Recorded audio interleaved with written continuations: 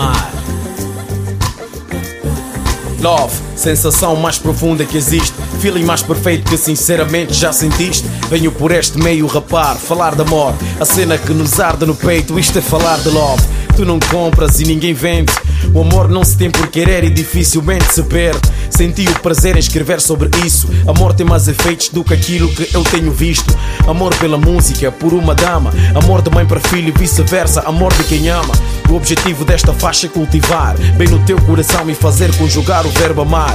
Verdade te digo, nem que feches o coração, esta palavra dará cara a caras contigo. Às vezes nos fechamos porque sofremos no passado, auto nos qualificamos mal amados. Felicidade vive fora do alcance, nos apartamos e rejeitamos a nova chance. Como é que é?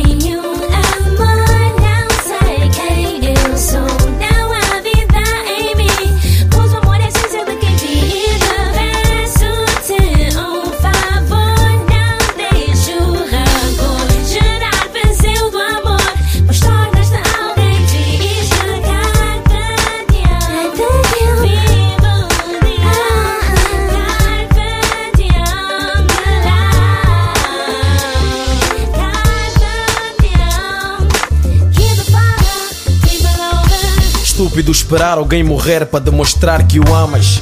Flores caras por cima da campa, estando em vida esta pessoa tu pisavas, humilhavas e hoje de boca cheia dizes que amavas. Claro, já não está em vida, já não dará de caras com a falsidade bem escondida. Se o que sentes é amor, não deite fora. Se o que sentes é real, demonstra-se feeling agora. Sinceramente não minto, é uma vantagem ser amado, nem que for por um ou dois amigos.